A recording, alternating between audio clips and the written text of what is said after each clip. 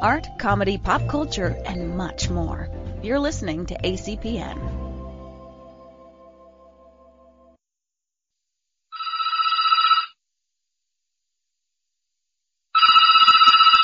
Emerald City Video, this is Russ. Do you have that one with that guy who was in that movie that was out last year? Hello and welcome to the Emerald City Video Podcast. I am Russ, and this is Zach. Hello! And we are doing a new release wall. You know, we did so many new release walls and nothing else for so long that the last few episodes, it's always the joke intro that we're not, but we are. This time, we are not pairing the Suicide Squad with Ghostbusters Afterlife like we paired Suicide Squad with Ghostbusters. It's a deep cut for the people who were listening 5 years ago. The hardcore fans. Yeah. All two? Basically. But yeah, we saw the Suicide Squad. We want to talk a little bit about it. We'll probably have to eventually just do a spoilers on. So yeah. We'll talk a little generally, and then we can tell you when to turn off your device. Yes. So what was your overall thought? Absolutely loved it. I was not disappointed in any way. Although, I mean, I have to say, like, I haven't, and especially considering, like, my expectations were, the only reason why I prefaced it that way is my expectations were incredibly fucking high. Yeah. Because the trailer's obviously incredible. Like, everyone in the film is great. Idris Elba is one of my favorite actors, and happy to finally see him in something other than Thor. Yeah. Where he's like a, tertiary, kind of important, but whatever, He's basically important because he's Idris Elba, and so at some point they realized they had to do something. We're like, we probably should have someone who's black in this. But yeah.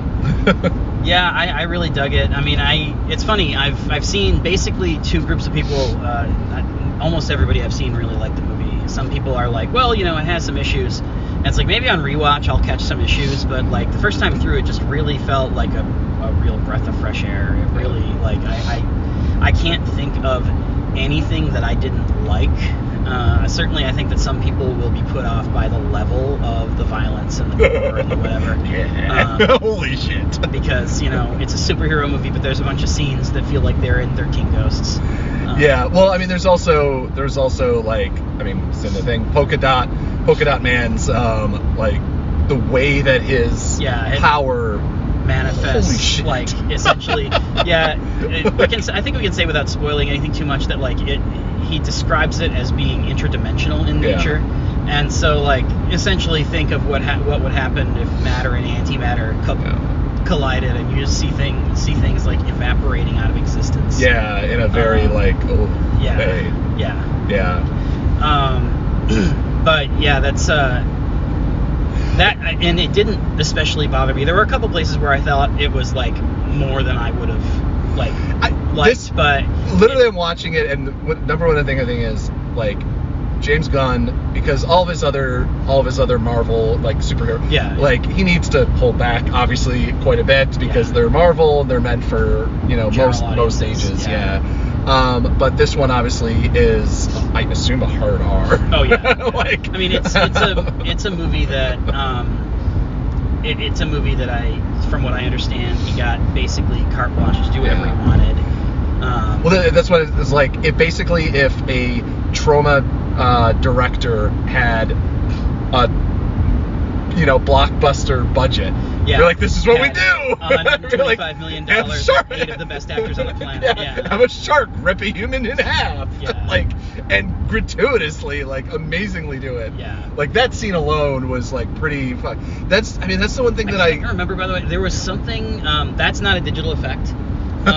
You really ripped a human being in half? Well, there was I can't remember what it was exactly, but Gunn was talking about it on Twitter after the first, like, the DC Fandom footage dropped. And he's like, I was so proud of, like, our effects team being able to get that done, because it was like, a mannequin stuffed with something. And they really did pull, like, a physical thing apart, and whatever they stuffed it with looked convincingly enough like So, and it's like half silhouetted, but it's not like it's... Yeah, I think the silhouetting was just enough to cover the fact that it was not a living person. But yeah, there's a ton of horror movie style kills. There's guys getting the like top of their head sliced through, and then like a minute later they start to turn sideways and the top of their head stays in place. Very Resident Evil type stuff. Yeah, exactly.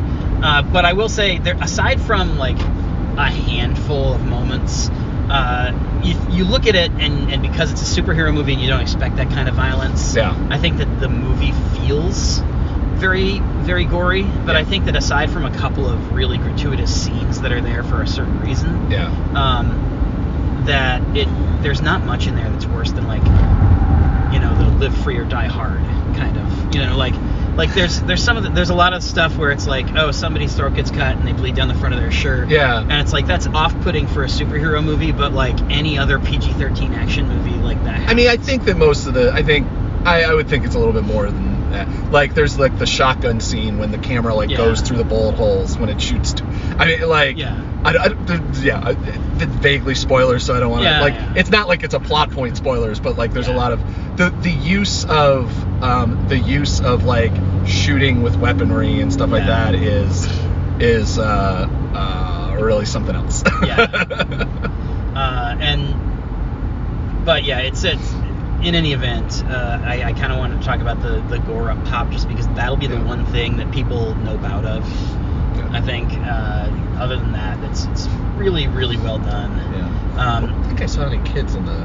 No, not in our theater. There was one girl who I thought might have been like 12, 13, but I think she was just small because the person she was there with, she walked out holding hands with him. And so I'm just like... So otherwise we're, should have called, something. Anyway. But yeah, so I thought that, one of the taglines for the movie was "Don't get too attached." Very much in the vein of the Suicide Squad comics. There's a lot of people who die, and like there's probably 1,000 people who die in the movie, but there's in the scheme of it, there's also way more like recognizable characters that you care about who die than probably any superhero movie ever made. I mean, definitely any superhero movie ever made, just because anything with this many. And they did it. I think they really did it right. I mean, like the first Suicide. I don't know how canonically we're talking about the first one. Whether it exists, whether it's. I mean, I guess it exists in some. Way, I don't know. It's, because there's a handful of the same. Obviously, there's a bunch of the same characters playing relatively. I don't know. Which, of course, in you get things like Marvel right now has taken Agents of S.H.I.E.L.D. and Agent Carter and the Netflix shows out of continuity. But they're still using those actors, and it's just like multiverse. So I think we're going to see a lot of that. But I mean, at the end of the day, there's nothing in this movie that makes it so that the first movie couldn't have happened. In fact, I think the implication is probably that it happened because Flag clearly has an affectionate relationship with Harley Quinn. Yeah, they know each other. Which is... They also imply... I think they also pretty heavily imply that there's been other things going on. Because, like, Michael Rooker's character at the very beginning of the movie, he starts as your, like, point of view character in the first 10 minutes or whatever. And his, like... He talks about it not being his turn kind of thing. Whereas, it seems to me that, like, everybody in the building is aware of this, and there's a bunch of people who are on the list and will eventually get there. There are certain people in the background who I'm like, I should, as a comic book person, definitely recognize. Like there was a lady with like multicolored like puzzle piece kind of skin, and I'm like, I can picture like a version of stained her. Glass, basically. I can picture a version of her drawn by Stuart Immonen, so it's like that specific, but I don't know who she is, and I'm like, that's definitely a thing that, there's a lot of stuff in here that's like just little deep cuts for people who read the comics. I think that there's a certain degree to which the comic book people are really going to dig it. I think that a lot of the people who complained about the violence in the Zack Snyder movies won't complain about it in this one because it's like treated less seriously. Like it's fun. And so like there's a couple of moments in the movie where Gunn is clearly trying to comment on violence, but for the most part, it's not like the It's not like the Batman v Superman thing where you're trying so hard to comment on violence that like it's impossible to like enjoy without thinking the fight scenes. Which again, we really like Batman Superman. I don't mind thinking about stuff. But that's like that was a big critique that a lot of people had, was that like not only was it violent, but it wasn't quote unquote fun. And I think this one is way more violent, but also way more fun. It's definitely violent, and there's a lot of really serious moments, and like, but there's also it's so much. I mean, this is always all of Gunn's films, like or comic book films are joyous. Like they're having fun. They're supposed to be having fun because they're killing bad guys. Even though I'm a little like whenever they go up against like usually a Latin American or Eastern European army, it's always like, but how many of these people, like, this isn't like, it's like the difference between like the SS and like the random troop, and like I'm like, I feel like a lot of these people that they're murdering pretty heavily, like, and going out of their way. And obviously there's, we'll talk more about in the spoiler section about a lot more, because the people killing a lot of people, there's a particular scene that is like, that's one of the places where you're like, they're definitely like, Gunn is definitely trying to like say something, but he's saying it in a very James Gunn way. But I'm trying to think of what else I want to talk about before we get into spoilers. I would say, one thing I really dug was, this is honestly the first time that I felt like Harley Quinn's character was developed. Like, she felt like a developed character, and also her fighting also seemed like, it actually looks like she knows how to fight, like at a level which explains her, and she's like using guns, using tools, using, not just like beating the shit out of like somebody 5 times her size who also knows how to fight. Like, it felt like okay, I have that suspension of disbelief that a 115 pound, like, and where it's just like, that doesn't have any superpowers, that doesn't, she doesn't technically, like, we've never had she's an elite trained, sort of thing, but like, it felt like, basically, like, all of her fight scenes and stuff like that very much played into like her, like, always being a gymnast, an acrobatic type of thing, and did that really fucking well. In like David Ayer's director's cut of Suicide Squad, that they paid that off somehow, because obviously they used it at the beginning of the first movie and then it never came back. But it's, just even in her standalone, like, I was just like, oh, come on. It's just I know what you mean. I need something. I thought that they did give her a lot of development in Birds of Prey, but I will say this one definitely benefited from having both the previous Suicide Squad and Birds of Prey kind of behind it, because it's like they play a little bit with her trauma, and they play a little bit with her being like wild and crazy and unpredictable, and scene to scene you're not sure which one you're gonna get, but like, it never feels like there's a scene in the movie where, for all intents and purposes, her trauma is being played for laughs, but it's outwardly directed. It's like she's in control of the scene, and it's being played for laughs, essentially at the expense of other people, not at the expense of her. And I don't think the J word is ever mentioned. No. Which is something that I know both of us are very joyous about, different joy words. They kept because in the first Suicide Squad movie she had the property of Joker tattoo, and then in Birds of Prey they changed it to property of no one, and like, wrote over Joker, and she kept that tattoo. So like, there's like traces of it out there, and she does talk about like her shitty ex. But it's, again, like, they go out of the way to mention it. There's no flashbacks, there's no nothing. It's so nice. It's so nice to destroy that, especially that version of that character. Although I would like the other one anyway. But although I actually was like really kind of hoping for a nod to that to the other one because like they could so easily mock it. Yeah. Which would be fun as fucking hell. I think. I think. Although I don't think it's fun. I don't think that's one thing I don't think Gunn could probably do is dare to knock their new cash baby. Yeah, it's hard to say. I mean, I certainly. It seems to me that Gunn had a lot of self-restraint in some ways. Like there was a whole conversation online the other day about how whatever that Mexican bunny thing is that's on Rick Flag's shirt. Yeah. In the script it was Bugs Bunny. Yeah. And then he decided like, let's not do that because like we're making a Warner Brothers movie and like it's not shit on the Yeah, and so like it just became like some other like I'm assuming that's a thing that actually exists somewhere and I just don't know what it is. Yeah. But I gotta say, like one thing, like the creature effects, like both real and CG, like practical and CG, are fucking incredible. Because it's in one of the ads, right? The starfish, right? Oh, obviously. Yeah.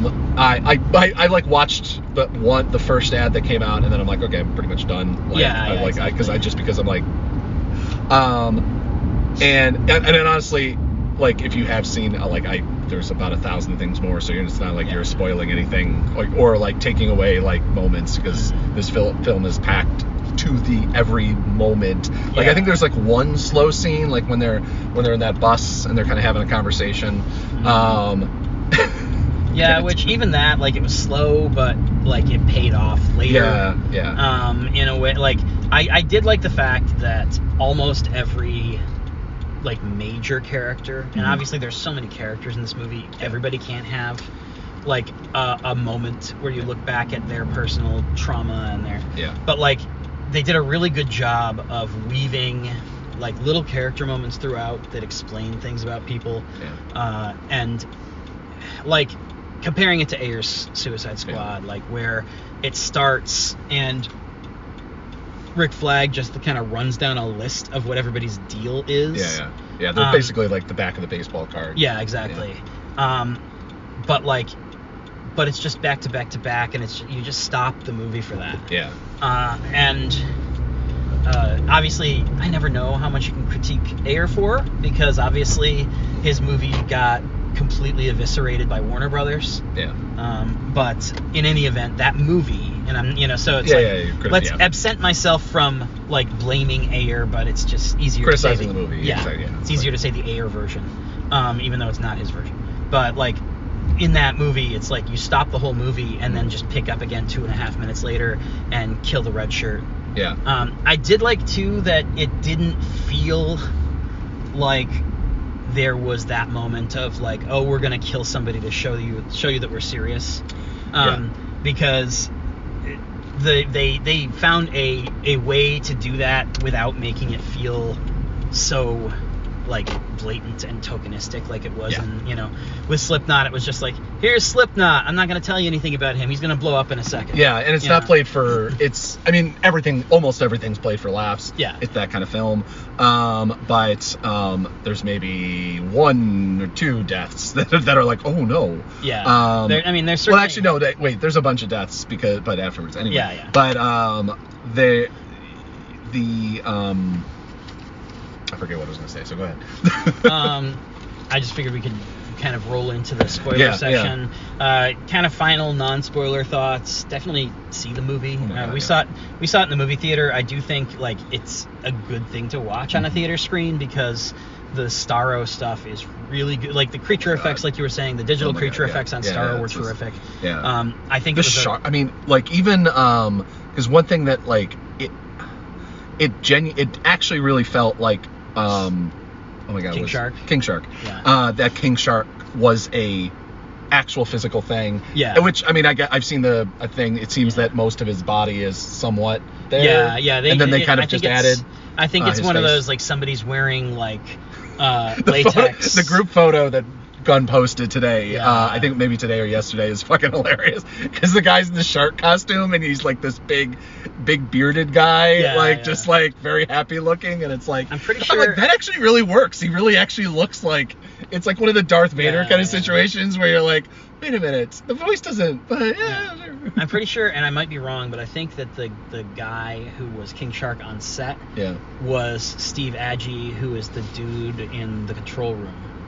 Oh, yeah, that would check out, because he had that same beard and had the same deal, which, by the way, we didn't talk about that, that's because it's not really spoilers, but is the control room, it added a new it really fun did thing. like, in the Ayer version, or in the Ayer movie, she just murders them all.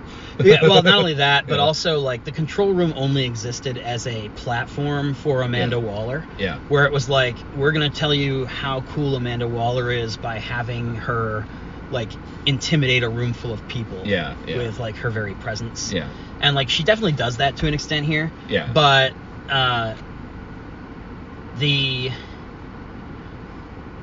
the people in the room have personalities. And like, Stephen Agee is a really good actor. He's like a character actor. He was in the second Guardians movie. He was one of the Ravagers. Oh yeah. And then Jennifer Holland, who plays the, like, cute blonde girl, is actually James Gunn's girlfriend / partner. There's a couple people that are like almost everybody in that room. Yeah, like, I can't remember who the one woman is. I think she's I can't tell if she's actually Latina, or if she's just like Latina and dark skinned. Yeah. And I don't know what the difference is. But in any event, like, she's like one of those people who you look at and you're like, I should know this person. Unfortunately, because of her hair and her voice, I kept thinking she was Carla from Scrubs, which she's not. Yeah, no, very much. But like, she had that same hair and the same, like, not even the voice, but like the delivery. She had that very halting delivery. Yeah. But in any event, like, you'll look in that room and it's like, oh yeah, I recognize this person from something. Yeah. This one, I mean, it's just, it feels like they're building something bigger. Yeah, I mean, certainly. Like, it feels like, oh, now there's characters that you care about to some level. Yeah. Outside of these expendable and outside of, one main character who basically can't die because she runs the program. Right. Yeah. Yeah, and also, like, I thought that was true of the superheroes too, or the supervillains too. Like, I thought that they did a really good job of making a bunch of these characters really likable, so that it didn't feel like Harley and then everybody else. Yeah. I mean, last time around, even with Deadshot, Will Smith was fairly good in the role, but, like, he just didn't have much to do. Yeah. And again, I imagine a lot of that was in the director's cut, because I know that, like, all the pieces were there, him with his daughter and all that kind of, Yeah. Certainly in this one, even though James Gunn will claim up and down that it is not the case, it really just feels like he wrote the script with Deadshot. They couldn't get Will Smith, and so they made Bloodsport Deadshot with the serial number filed off. Yeah. And that's fine. It works, especially because Bloodsport, that version of Bloodsport in the comics, he only appeared like 5 times, and he's really he doesn't have much of a personality. Yeah. His entire personality was that he had PTSD from Vietnam, and that obviously wouldn't work for somebody who's Idris Elba's age right now. Yeah. But also like making a PTSD survivor into a supervillain because reasons isn't something that would fly anymore. Yeah, exactly. But that's a character that I liked in the comics the couple of times that he showed up. Yeah. The thing that everybody saw in the trailer and that trended on Twitter for a day for some stupid reason about him shooting Superman and putting Superman in the hospital was like, that's from his first appearance in John Byrne's run on Superman, where, like, he shows up with a kryptonite bullet, and it's the first time Superman's ever actually encountered kryptonite, and he's like, what the fuck was that? Yeah. But because Byrne rebooted, and then, like, that guy showed up in, I think, Superman number 2 or maybe 4. But anyway, I thought that Danielle Melchor. I don't know how to say her last name because I don't know where she's from or anything that would help me to know which parts it needs to be, Yeah. But the girl who plays Ratcatcher 2 was really good. Oh yeah, she's.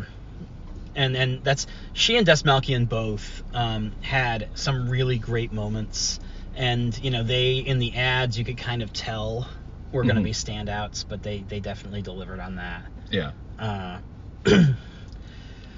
I think that's about it for non-spoiler. Yeah. I mean, I would agree. I would agree with Russ. If you can see it in theaters. Yeah, if you can, if you feel safe. I totally understand. It makes sense. Just get a big screen if you can find one. Yeah. So spoilers. Spoilers. Yes. I'll try to remember to. Spoilers. I was gonna say I'll try to remember to put music in here or something, but I'm gonna try to put this up tonight, which means I will not do that. Yes. Because I'm just gonna be putting music on the front and back and slapping it up there. But I've ranted about that now, and we have plenty of spoiler time. Yeah. So the movie starts with an invasion. Yeah. They're invading the island of Corto Maltese, yes. which I believe was referenced in Batman v Superman. I think it's where the KG Beast was the guy who kidnapped Martha was supposed to have been like a mercenary. Yeah. But it was created by Frank Miller for The Dark Knight Returns, and so it's become like an all-purpose military. You need a military dictatorship that isn't Castro. Yeah. Go with these guys. Oh yeah, and it's weirdly generic in the fact that there was a bunch of soldiers who were straight up very white. Yeah. It's a very multi-ethnic. Basically Latin American. I think in the comics, and again, this all would have been latter-day stuff, and God knows if any of it counts anymore and all. But I feel like I remember that they explained the presence of a lot of white characters, because obviously in the comics you also had people who were mercenaries and stuff. Yeah. They explained by being at one point the Italians took over, but they got kicked out. Yeah. And so it becomes why you have so many French people in South Africa. Yeah. But and this is something that I kind of expected to happen. Mm-hmm.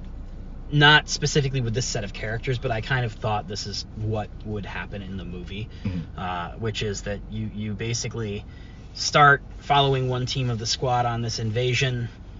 Almost everybody gets obliterated in mostly graphic and terrible ways. And then the opening scene with wait, did no one check if the weasel can fucking swim? It's just flailing. And again, the weasel thing, that character was just so unsettling. Yes. And the creature effect on that. The creature effects on that were really good. And then also the noises that it made were just very much on point, but also super unsettling. That was a great, that was a laugh moment, and that was kind of the start of everything going to shit. You also got a real quick it's gonna be that kind of movie when what's his name from SNL got his face shot off. Literally close up. Pete Davidson, who played Blackguard. Who also I feel that also was that one's for all the people who fucking hate him and can't stand him. It's they very clearly knew, because he was basically playing the most obnoxious version of himself. Yeah. And it's really interesting because they did a really good job of cutting trailers together that hid the people who died in the first 5 minutes. Yeah. There was enough diversity of footage that you because basically it's they're at the prison, they're in the plane, then they land, there's a fight, they start to win, and then they lose.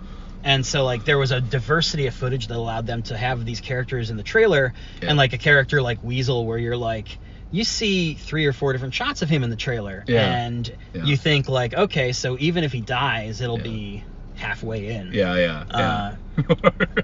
But the big one that I think people are gonna get really upset about in that opening sequence is Captain Boomerang. because obviously not only is it carryover from the previous movie, but he was a well-liked character and all. My only counter to that is in the Suicide Squad comics, they actually killed him at the end of the first mission. Like, he died to save the team. He took the path that another character takes later in this movie, which we probably shouldn't spoil the stuff that deep into the movie.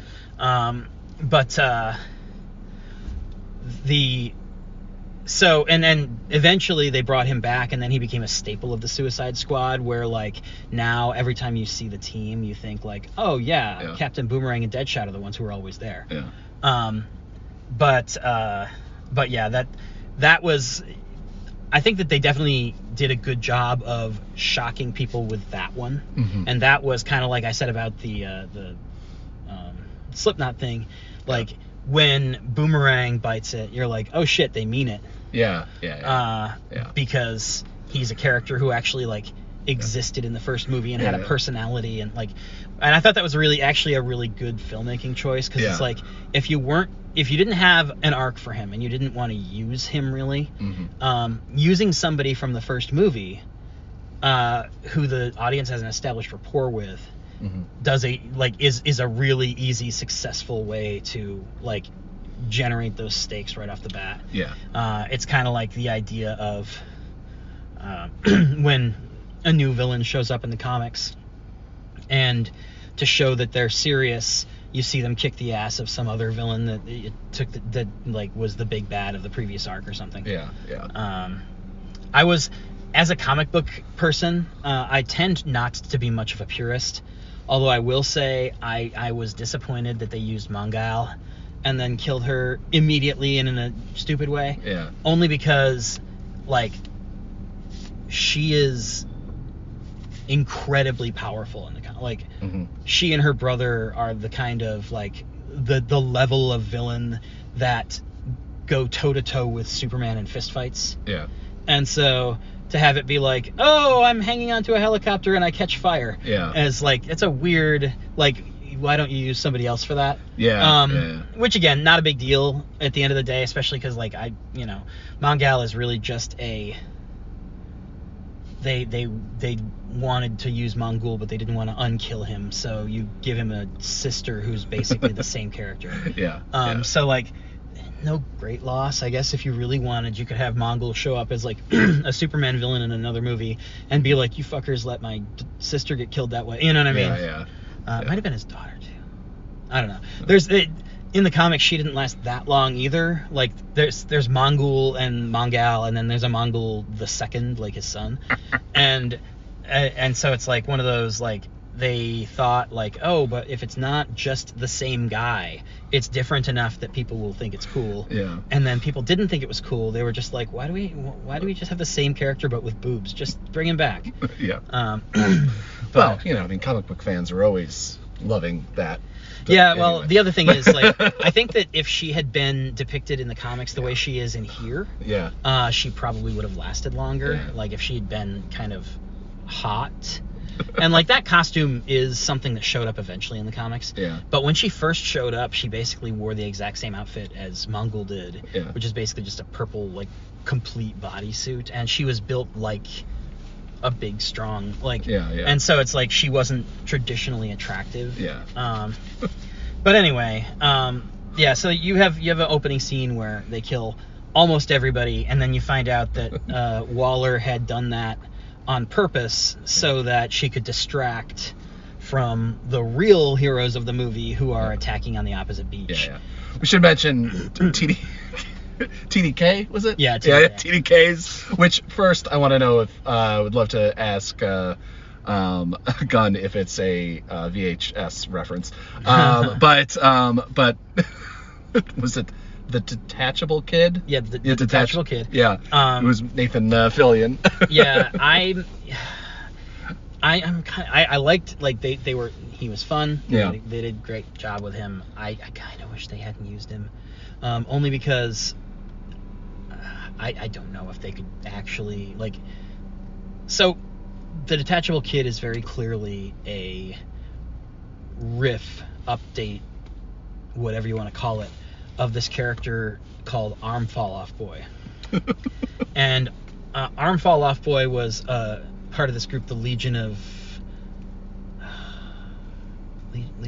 Substitute Heroes, I think.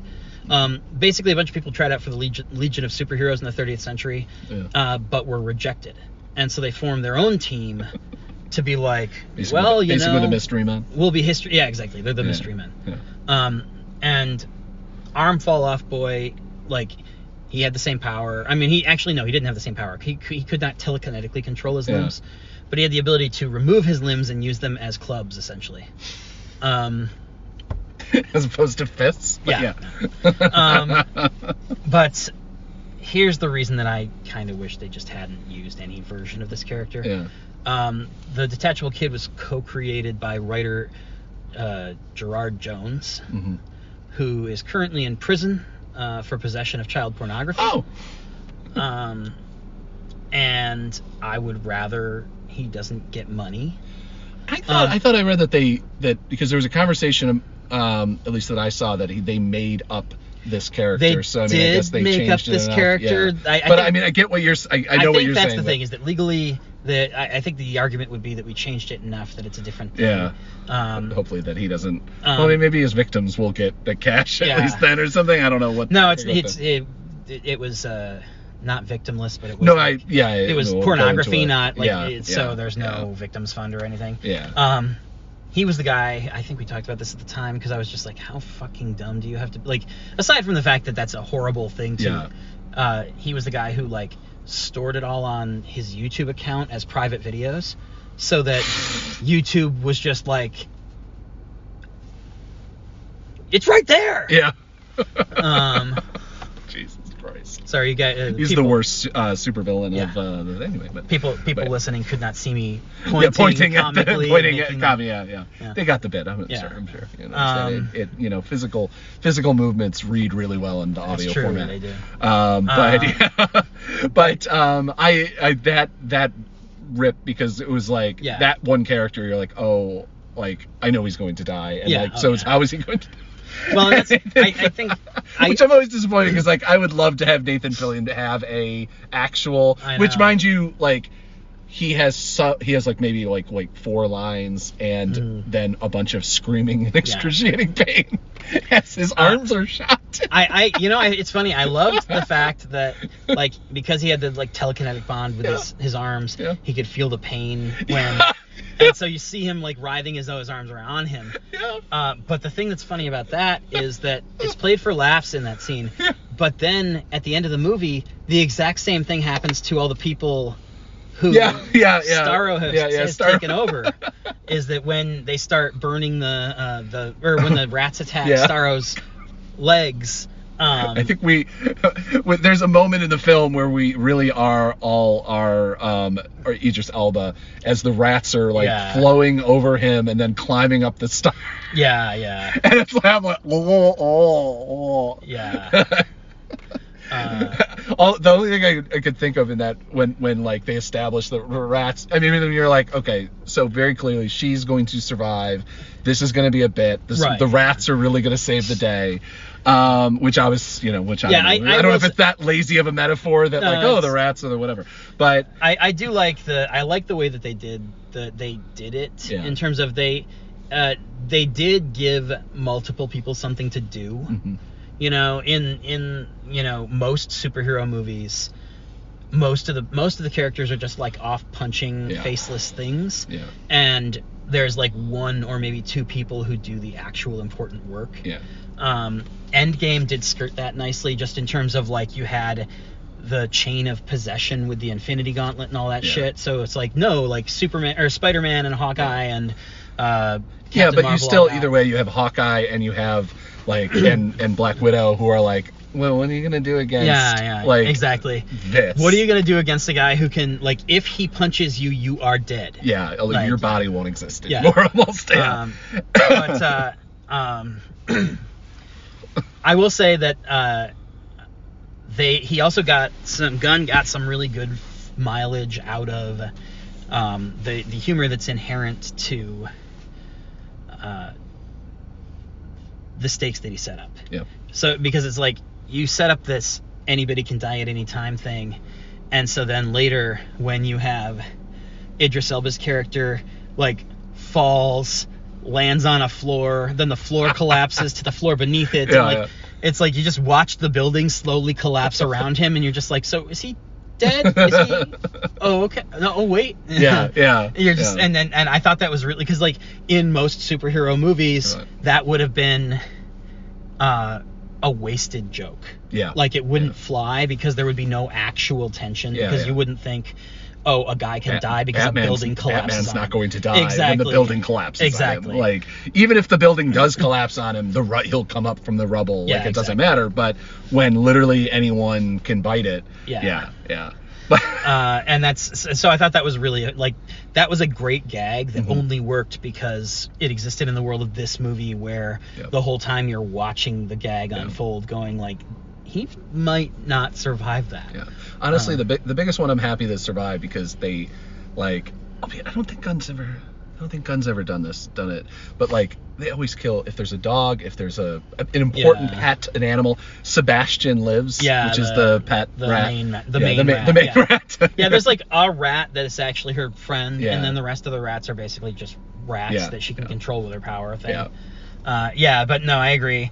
They did a pretty effective job of, like, you see, like, there's a dog and there's some kids, and like those help set the stakes in that last scene, but like I don't remember seeing a starfish on any kids' faces. I don't, like, certainly the dog didn't, especially considering they, like, I mean, one thing that I was really worried about is that once the starfish was killed, spoilers, that the starfishes would fall off and then they were alive, and I was like, oh, that would really suck, because Idris Elba murdered like 40 of them himself. There was a throwaway line of dialogue where the Thinker, like, she's like, we have to save all these people, and the Thinker says their corpses under there. Corpses under there, and that's why, I think that's also why you had to see the creepy lab, where you saw, like, oh, we pulled a Starro off of somebody's face, and we saw that it had, like, alien attached. That was some real trauma level shit. Like, there's like half a body, like, still the half a corpse hanging in the thing. There was a lot of, like, really, like, body horror stuff in that lab. And I like the fact that the Thinker, like his whole thing was, he was pretty creepy and body horror himself, but you never get any explanation for, like, why he has all those the metal things, pieces of machinery in his head. Also, I love that, and this is just like, but there's a flashback to an earlier scene, and he only has like 4. And then in the forward, he has like 12. So he has to keep, one-upping, but it is in the comics, those gave him psychic powers, and so it doesn't say that. Like, he makes a comment in the movie that he's trying to come up with a device that allows him to control people the way Ratcatcher controls rats, and that's his thing in the comics. So you could probably just deduce from that like those are enhancing his psychic abilities and allowing him to control, or at least not be controlled by Starro, like, because if you're in close proximity for 30 years to a gargantuan thing that's emitting psychic energy.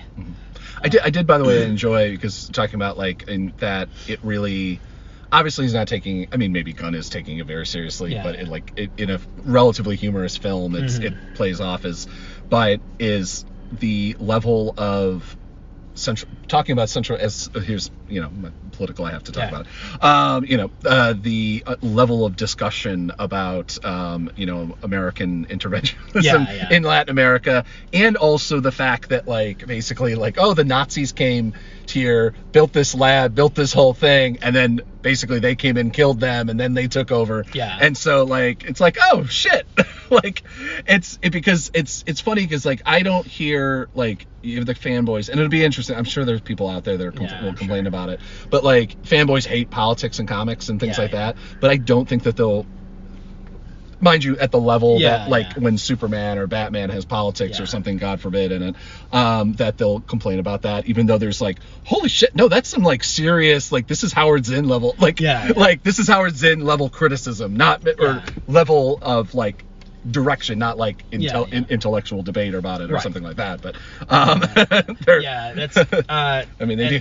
There's a scene in the movie where they again, and it's played for laughs, and it's like one of those things where at the end of it you're like, well, that was horrible, but I kind of saw that coming. Yeah. Is that there's a scene where they're like, okay, well, Flag has been kidnapped by the like military government, whatever. Yeah. You need to go and basically go kill everybody and bring him home. Yeah. And so they go and they kill everybody in this camp. And take great joy in it. And then like find out that, like, oops, those were our friends. He's not actually being held captive. They rescued him. And then, like, the woman... They're the ones fighting the military Yeah, they're the regime. ones fighting the bad guys. And, like, we really could have used those extra 30 people. And she's like... Which, oh God, I'm blanking on that actress's name. I love her. But she plays, like... I'm pretty sure she's played that character as, like, a rebel leader who is, like... Sure she is. I think that she was in Predator.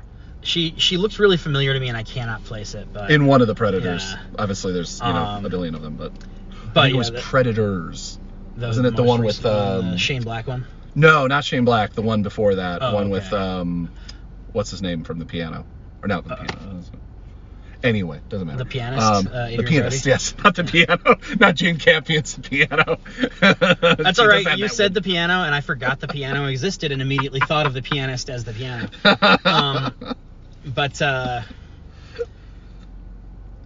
I that was like, and there's some obvious commentary there of like, we're just gonna come in here and kill everybody and then figure it out later. She does that. She's like, you goddamn Americans, just come in. We're like, yeah, wait. And they're all just standing along like sheepishly, like, that was bad shit.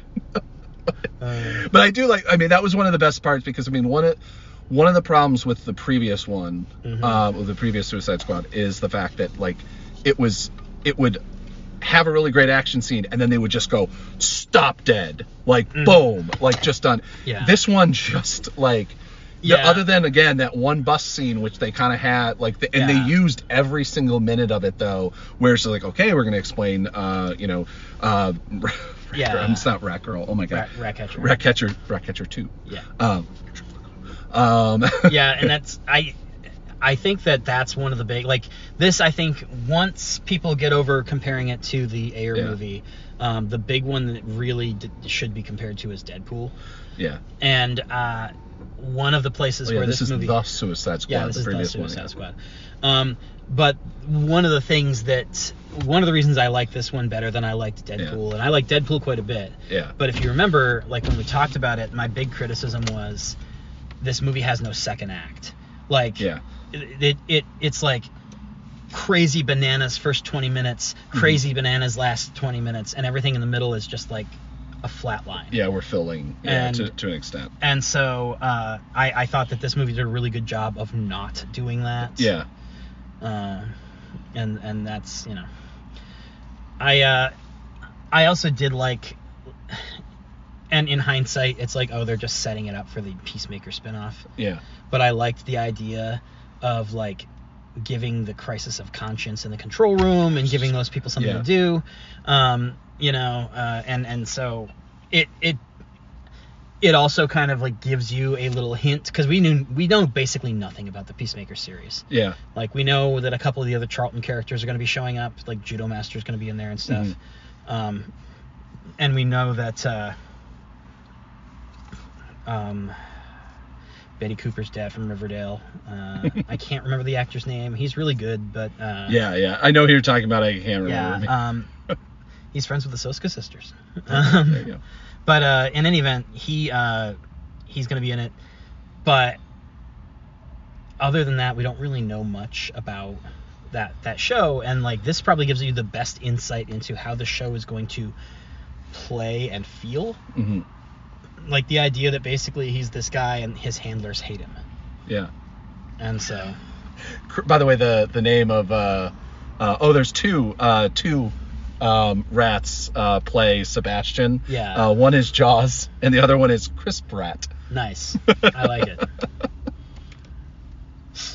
It makes me wonder if that one was named by James Gunn. Yeah, Peter Capaldi. Peter Capaldi is the thinker. Yeah. God damn it, where is this actress?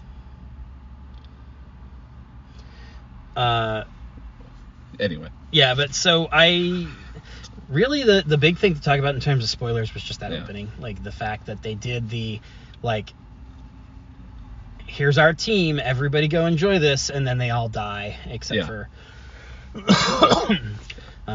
That's what I was talking about. Is Elise Braga, who is fantastic in she was in I Am Legend and in Predator. But like she's played kind of similar in Predator. She basically was played that same role. She was in Elysium. She was in that role. She was also Queen of the South. She's like also New Mutants. She's Dr. Reyes. Yeah, that's what I was thinking of.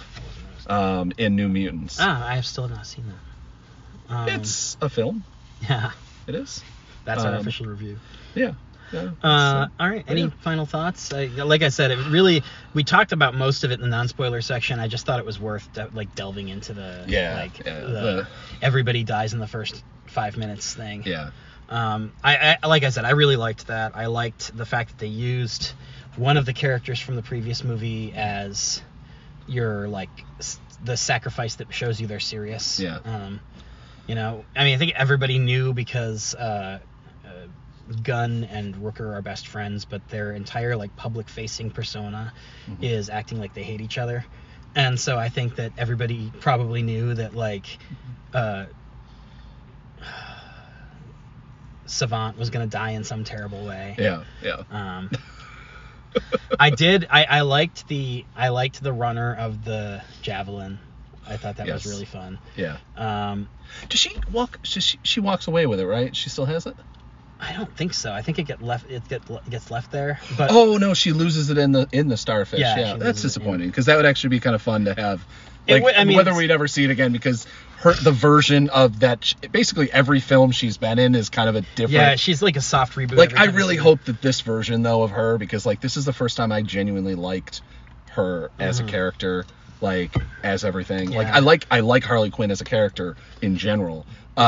Especially, but now that she's separated from Joker completely, because all the not that necessarily in the I forget what the cartoon was where she was introduced. Batman the animated series. Yeah, the animated series, in that kind of scenario, because it was it definitely had serious problematic shit in it, but it was kind of played. But it was level, for kids, and there was never the sexual predator element of it. And that really came out in the first in Suicide Squad. I will say I was I don't want this. Yeah, I will say I did really like the thing with the dictator, where they basically meet and have the romancing montage, and then you find out that everything they've done has been in one day, and he wants her to marry him for public relations.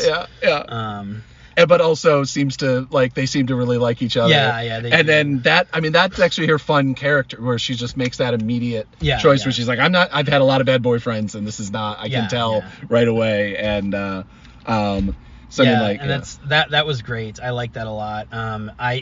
I'm kind of hoping that the next time she shows up, she either stays single for a hot minute or has a girlfriend, because so far everything has the first two movies she was in completely fixated on her relationship with Joker, and this one didn't, but she still ends up with a shitty guy for a romantic subplot. I think it's time. I forget whether there's always some talk about Poison Ivy, but she wants Margot Robbie wants that to happen.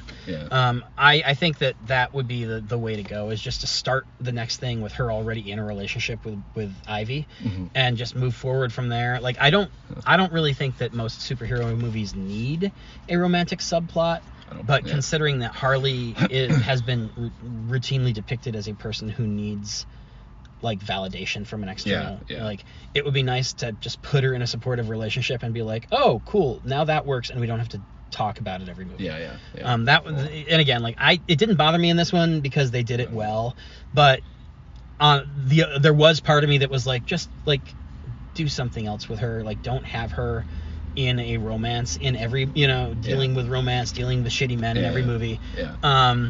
I mean, I think they genuinely did it the best possible. No, I think they did. And again, like this is always the problem where it's just like, oh, sounds like a really great idea, and then the next director comes along or next writer comes along that's not Gunn, that's not Taika, and then you're like, oh no, this isn't great. Yeah. And then you're like, oh yeah, it was really cool when they did all that special effects stuff and whatever, and it's like, this isn't as good. There's nothing inherently wrong with the idea. It's just that only you have to be in a certain mindset to do it right. Yeah. And you have to have, I think you do have to have somebody who very much like, I feel like both of those, like probably Thor, probably just off of the fact that like, okay, I'm going to do a lot of what Gunn did in with Guardians, but I'm going to do it with Thor, the character that you, for some unknown reason, really want to make work. I never really understood. You know why? And we're going to force it. This is my thought. Yeah. I think it's because Chris Hemsworth is one of the only Marvel actors who seems to genuinely love doing this and want to do it forever. Yeah. Like, even people like Evans, who seem to really like, he clearly respects Captain America and what it means to have done that role and all that. Yeah. Like, he was over it.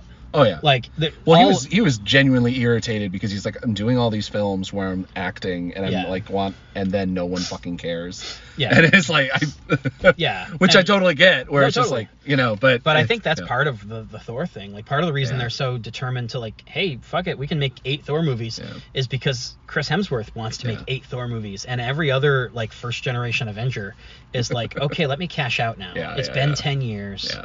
And again, no judgment whatsoever on that. Like, you work the same job for 10 years. There's no advancement. You got a shitty contract. I just want to see Robert Downey Jr. in other fucking films. Like, I just realized that. I'm like, wait a minute.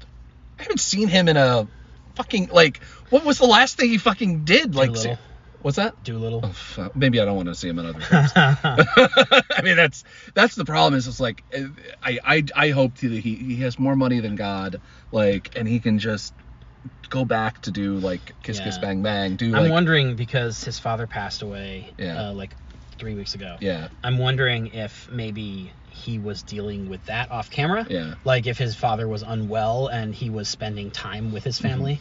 Again, not that would be any of our business, but it would explain why like the guy who can do anything he wants hadn't done anything. It'd also be after.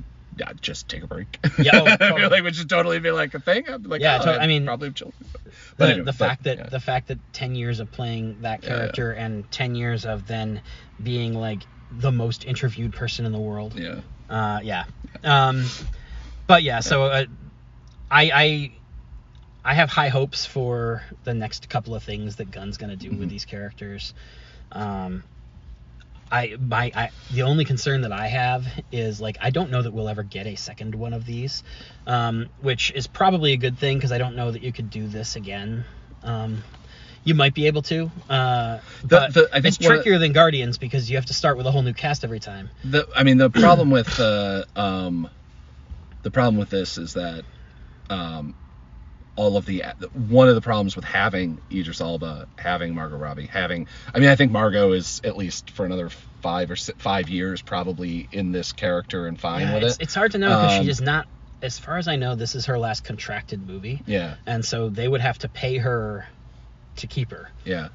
Which hopefully this film does well. Yeah. Because I think it's going to do well. I mean, it's going to be interesting to see what its second week looks like, because this is a really overloaded summer. There's a lot of big movies coming out. I think almost no movies are going to have legs.